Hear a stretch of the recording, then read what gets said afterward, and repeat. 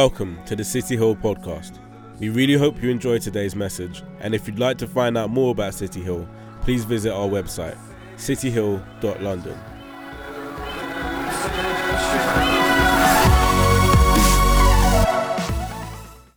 And today we're going to be kickstarting a new series called, it's a series name that actually when you say it doesn't actually make sense, but in the concept it does. Blessed are the, for they will.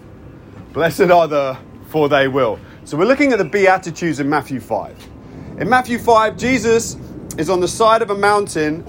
He sits down, his disciples gather round, and he starts to reel off these, zingers, these one-liners, tweets, whatever you want to call them. And he starts laying out what it means to be blessed.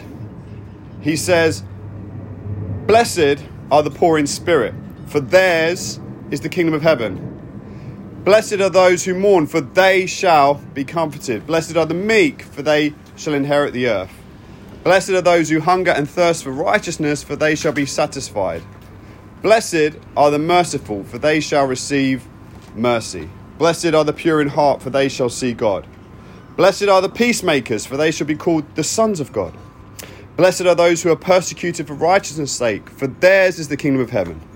And then the real mouthful, verse 11 of Matthew chapter 5. "Blessed are you when others revile you and persecute you and utter all kinds of evil against you falsely on my account. Rejoice and be glad, for your reward is great in heaven, for so they persecuted the prophets who were before you." Obviously that one doesn't go quite with a "they will." That's the only one that doesn't go with a "they will." It's pretty much a strange one. So over the course of the 4 weeks of this series, we'll have today where we're going to tuck into just one of these. And on different weeks, different ones will get picked and different ones will get expanded. Some may pick multiple ones. We may not do it in order.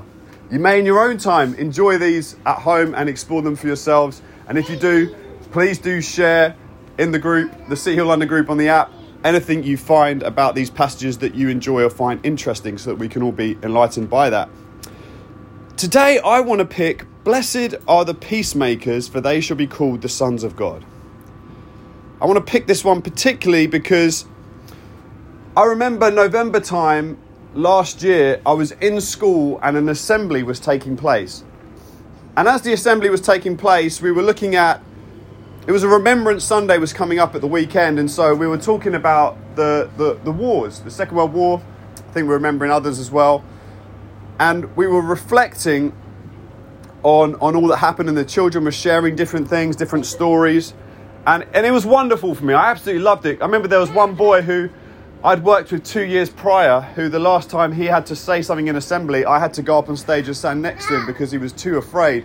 And seeing him stand without anyone with him was a really nice thing for me. It was a really good moment. But then I remember one of the children read out, "Blessed are the peacemakers." And I remember standing there thinking, this doesn't actually have any context with anything that they're talking about. Like when we read through this verse, what it means, how it means, what it means in its context in the Bible, in the culture that it was expressed in, it was just being dragged out in a Church of England school and thrown out because we were talking about war and blessed are the peacemakers. And I remember just standing there looking around, and people were like, "Oh, that's lovely" and whatever. And I was thinking, that's not really what this is about. And so what I wanted to do today was I wanted to take this one verse and I kind of wanted to unpack it. Blessed are the peacemakers. Well, we're going to look at blessed first because blessed means truly happy, like a deeper sense of fulfillment. It's not fleeting. It's not really attached to the environment around you. So it's not if the environment is conducive to you and popular and good and everything's going your way that you're happy. There is a deeper sense of happiness, fulfillment, deep rooted within the person that comes about. And it says, "Blessed are, truly happy are, lasting happiness, fulfillment are the peacemakers, for they shall be called the sons of God." The next thing we're going to look at peacemakers, so peace. So in the culture of the time that Jesus is in their society, the word peace is shalom. Now, shalom means so many different things. It's not like one thing. It's not just the absence of conflict. So peace isn't just it can be the absence of conflict. It's a lot of things. So across the world, you'll see different churches and you'll see some that preach like what people have called the prosperity gospel. And the prosperity gospel is an absolute fresh pile of poo in a field somewhere. But at the same time, it's also true. I hate to say it, it's also true. Because if you have true peace, there's prosperity that God brings to you. He does. The idea of everything being about prosperity is the end goal. That's wrong. That's not what Jesus came for. But the idea that there's shanty towns in heaven doesn't make sense either. So there's definitely a wholeness and a fulfillment that God wants to give and an enriching that takes place. But that's not everything we can say about peace. We've got to then talk about, say, like mental health and how we think about and how we see ourselves, how we see other people is a part of peace. Our emotional well-being, health, every area you could think of in your life being held in its proper balance is what they call shalom.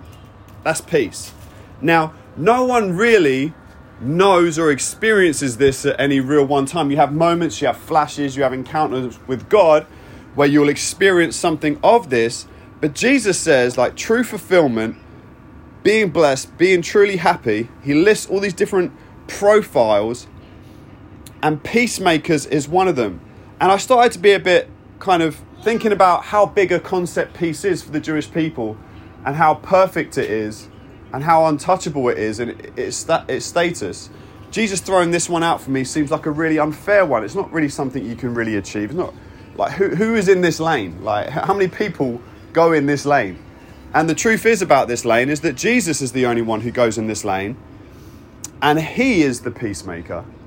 And actually, as I started to think about if I want to be in this lane and if I want to encounter the true happiness and the true experience of this, the very first thing, the very first step is actually coming to him. Because Isaiah 9 verse 6 says, "For unto us a child is born, to us a son is given, and the government will be upon his shoulder. And his name will be called Wonderful Counselor, Mighty God, Everlasting Father, Prince of Peace. Of the increase of his government and peace, there will be no end." His peace has no end to it. It keeps going and going and going. And Jesus said this in John 14, verse 27. "Peace I leave with you. My peace I give to you. Not as the world gives, do I give to you." He gives it in a very contrasting way. In Jesus' day, Israel had been taken over by the Romans. That meant at one time, an army was encamped outside and would have said, "Caesar is Lord." And if you want peace, then you make Caesar Lord and you pay your taxes to Caesar. Now, if you disagreed, you had a war, they took over, and then you paid those taxes. Or you could just agree to pay them straight away and you would have what the Romans called peace. So there's these two big ideas about what peace is. Peace through conflict and then peace through how Jesus gives it. And he says, "My peace I leave with you. My peace I give to you. Not as the world gives to you, I give to you." Well, how does he give it in a different way? Caesar would come and impose a peace upon the people and try and bring prosperity through that nation through what Rome knows how to do. Jesus comes in this opposite way, and it's not your body that is wrecked, it is his body that is broken. He lays his life down. He dies in your place. He takes your sin upon the cross. And then he gives you his sonship. "Blessed are the peacemakers, for they shall be called as the sons, the children, the daughters of God." They will be his kids. And it's not something you earn. The first thing that happens is you see that the Prince of Peace in Isaiah 9 has come. You hear that Jesus says that I'm going to my Father. I'm leaving my peace with you. I'm not taking it with me. I'm leaving it. I'm giving it to you. I'm not giving it like others give it. I'm going to give you something that's deep rooted. I'm going to give you something that isn't based upon the context and the situation you're in. I'm giving you something that you will have regardless of what events are going on around you. I give it to you not as the world gives it to you. Blessed are the peacemakers, for they shall be called the sons of God. So Jesus wants to leave this peace with his disciples. He wants to give them this peace. And then the reason we're called the sons of God, the daughters of God, the children of God, is because when he leaves that at your door, and that can only happen one way. That only happens one way. And I would like to encourage you with this because on Friday night, Jody was watching something and I got a nice bottle of, I think it was Malbec. And I had Malbec with Jesus. Me and Jesus sat down for a drink. And I just laid my life down again. I went, Jesus, I want to surrender my life to you again. I've made so many things the goals in my heart that just are not your goals. So many things in my heart, they're not yours. I want to be a peacemaker. I want to be known as one of your kids. I want to be your child. I want to switch my goals. I want to reorientate myself. I don't want to be truly happy chasing this way or that way. I want to be truly happy chasing your way. Because you know what happens? If you're a Christian long enough, there comes a point where you get what they call mature. You get cynical. You don't get filled with faith anymore. You get cynical about things. You don't want to open things up. You want to shut things down. You want to make things narrow. And you have to come to him as a child again. You have to go like, God, I'm really sorry. And then maybe you've never come to him. And you've got to come to him and you've got to go like, Jesus, I'm starting to see that maybe you are who you say you are. But there has to come a point where you have to have that moment and you go like, you know what, you're Lord, and I don't just want you on the cross in my life. I want you as the King in my life. I want you to call the shots in my life because you are the Prince of Peace. And I am a beggar at the table begging for some bread, Lord, because I know you're the bread of life and I know you give it freely. And because I know you give it freely and because I know you lead so well that you lay your life down to be broken, I'll follow that example and I'll chase after you. I'm not chasing after you because I want to be something, I want to be someone. I just want to be your child. I just want to be a kid. I just want to be at the table. I just want to be like you. I just want to bring peace to people's lives. And so Jesus says, I'm going to give you this peace. But then what he expects of you and I is that when we encounter shalom, when we encounter that peace, that it can never stay as a thing that you experience and enjoy just for yourself. He can't do it because if he was in the form of God in Philippians and did not regard it robbery and something he had to cling to, but he went, I'm letting go, I'm emptying myself to the point of dying on a cross. He went from that to do that you and I could have wholeness, we can have peace. That he could touch the deepest, darkest parts of me, the parts of me that I don't want anyone to know about. The attitudes, the mentalities, the sin, the wrongfulness within me. The things I've done in the past that you think, I don't want anyone to find out about that. The things that that hold you. If he could die on the cross knowing the worst parts of me, that I could have peace and wholeness, then the thing that happens when you find that release and you experience that balance, when you come to him in humility and say, you are the Lord of my life, I repent of my sin, I want to turn around, God. I want to go your way, I want to go the direction that you're doing things.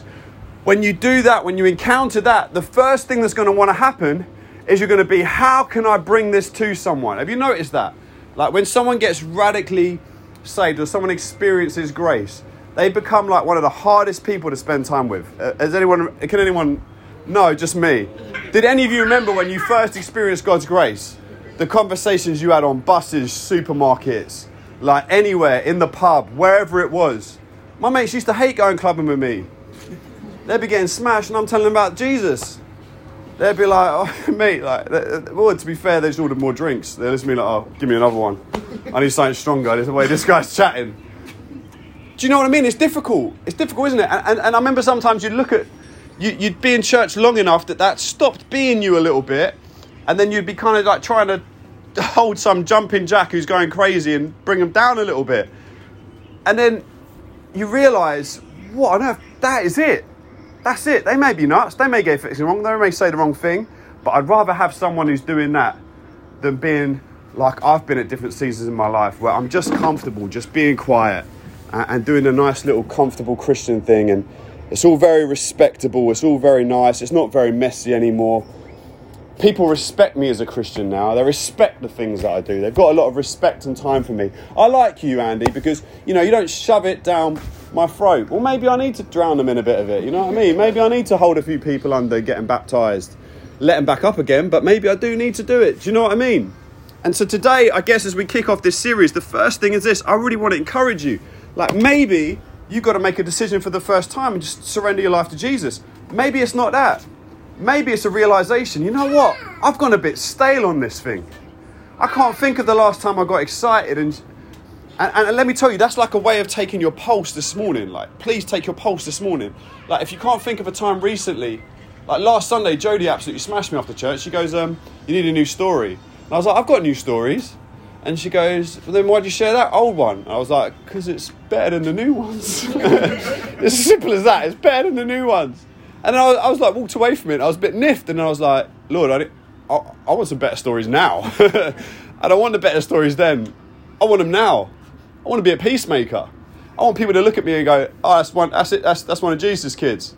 Yeah, that fruitcake over there who's doing it for the Lord. So the first thing this morning is, I want each of us to take a moment, take stock. We're going to have a moment of reflection. I'm going to pray. Have your own moment of reflection. Talk to God about where you're at. If I've made you uncomfortable, good. If you're really comfortable, wow, well done.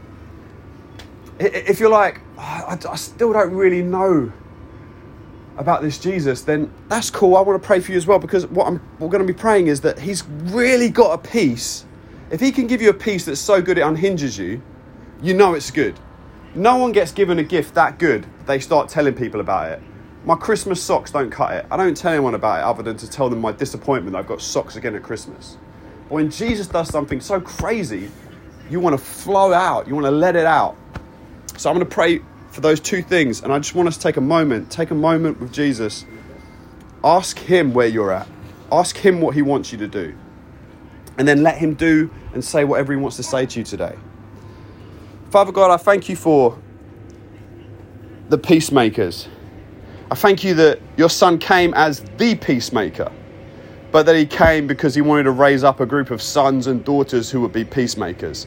He came because he had children that he wanted to make whole. He could see the lack in their lives. He could see the empty gaps, and he was going to fill that hole. He was going to make the peace whole in them, the shalom. He was going to give it to their lives and fulfill them. That in a moment, as they believed in him, they would experience heaven on earth. But more than that, there would be an ultimate sealing that would take place, that they would be his children, and that one day they would be like him when he comes again, that they would lack in nothing, that they would be continuously new. And that is your gospel. That is the gift of salvation you give to each one of us, that we can know God in the way that you have destined for us to know God. But Father God, I also pray for those of us, Father, who just, it's not that we've been in church too long, because we should be a part of the church always anyway. But we've allowed cynicism to come in. We've allowed our hearts to become hard. We can't think of the last time we were truly excited about the gospel anymore. And we can't think of the last time we were so excited that we couldn't wait to share it with someone, to be a peacemaker, to be someone who sees the gap and sees the hole in someone's life and goes and fills it and goes and plugs it. Father, I know I had a great time with you over a glass of Malbec on Friday night, but here we are as a group and we're in Metro. I just pray by the power of your Holy Spirit, Lord, that you would just come. And that for those of us, Lord, that need to be stirred up again and receive something fresh from you, I pray, Holy Spirit, you would just come and you would touch each one of us in our heart as we speak to you. I pray for those of us that need to be filled afresh, Lord God, you would fill us afresh, Lord. You would fill us pressed down, shaken, overflowing. For those of us, God, that come today and actually we come desperately hungry for peace because anxiety has taken hold. Fear has taken hold in our lives. Uncertainty has taken hold in our lives. Unbelief has taken hold in our lives. We don't see any real value in ourselves, even though that you shed your blood, something of eternal worth for us. You saw all the value. You made us valuable in that moment, in that purchase, in that transaction that you gave for us. Father, I pray right now that as we come to you and ask you to forgive us, Lord, you would just wash over us, firstly with your blood, Lord, but also, Lord, that you would wash over us by the power of your Holy Spirit and empower us to be everything you have for us, Lord, in Jesus' name. Blessed are the peacemakers, for they shall be called the sons and daughters of God. He wants you to be called a son and daughter this week. He calls you a son and daughter because he paid to adopt you. He doesn't leave you on the outside. You're his child and he loves you. But he does this in you because there are people around you and he wants you to be like him and start seeing the gaps, the holes in people's peace. And that he wants to use you, not that you have the power and the means, but by his Holy Spirit, you'll plug holes. By his Holy Spirit, you'll bring peace to people's lives. By the Holy Spirit, you'll be able to touch people and help people become whole. And that is what it means to be called a son and daughter of the Most High God. Amen.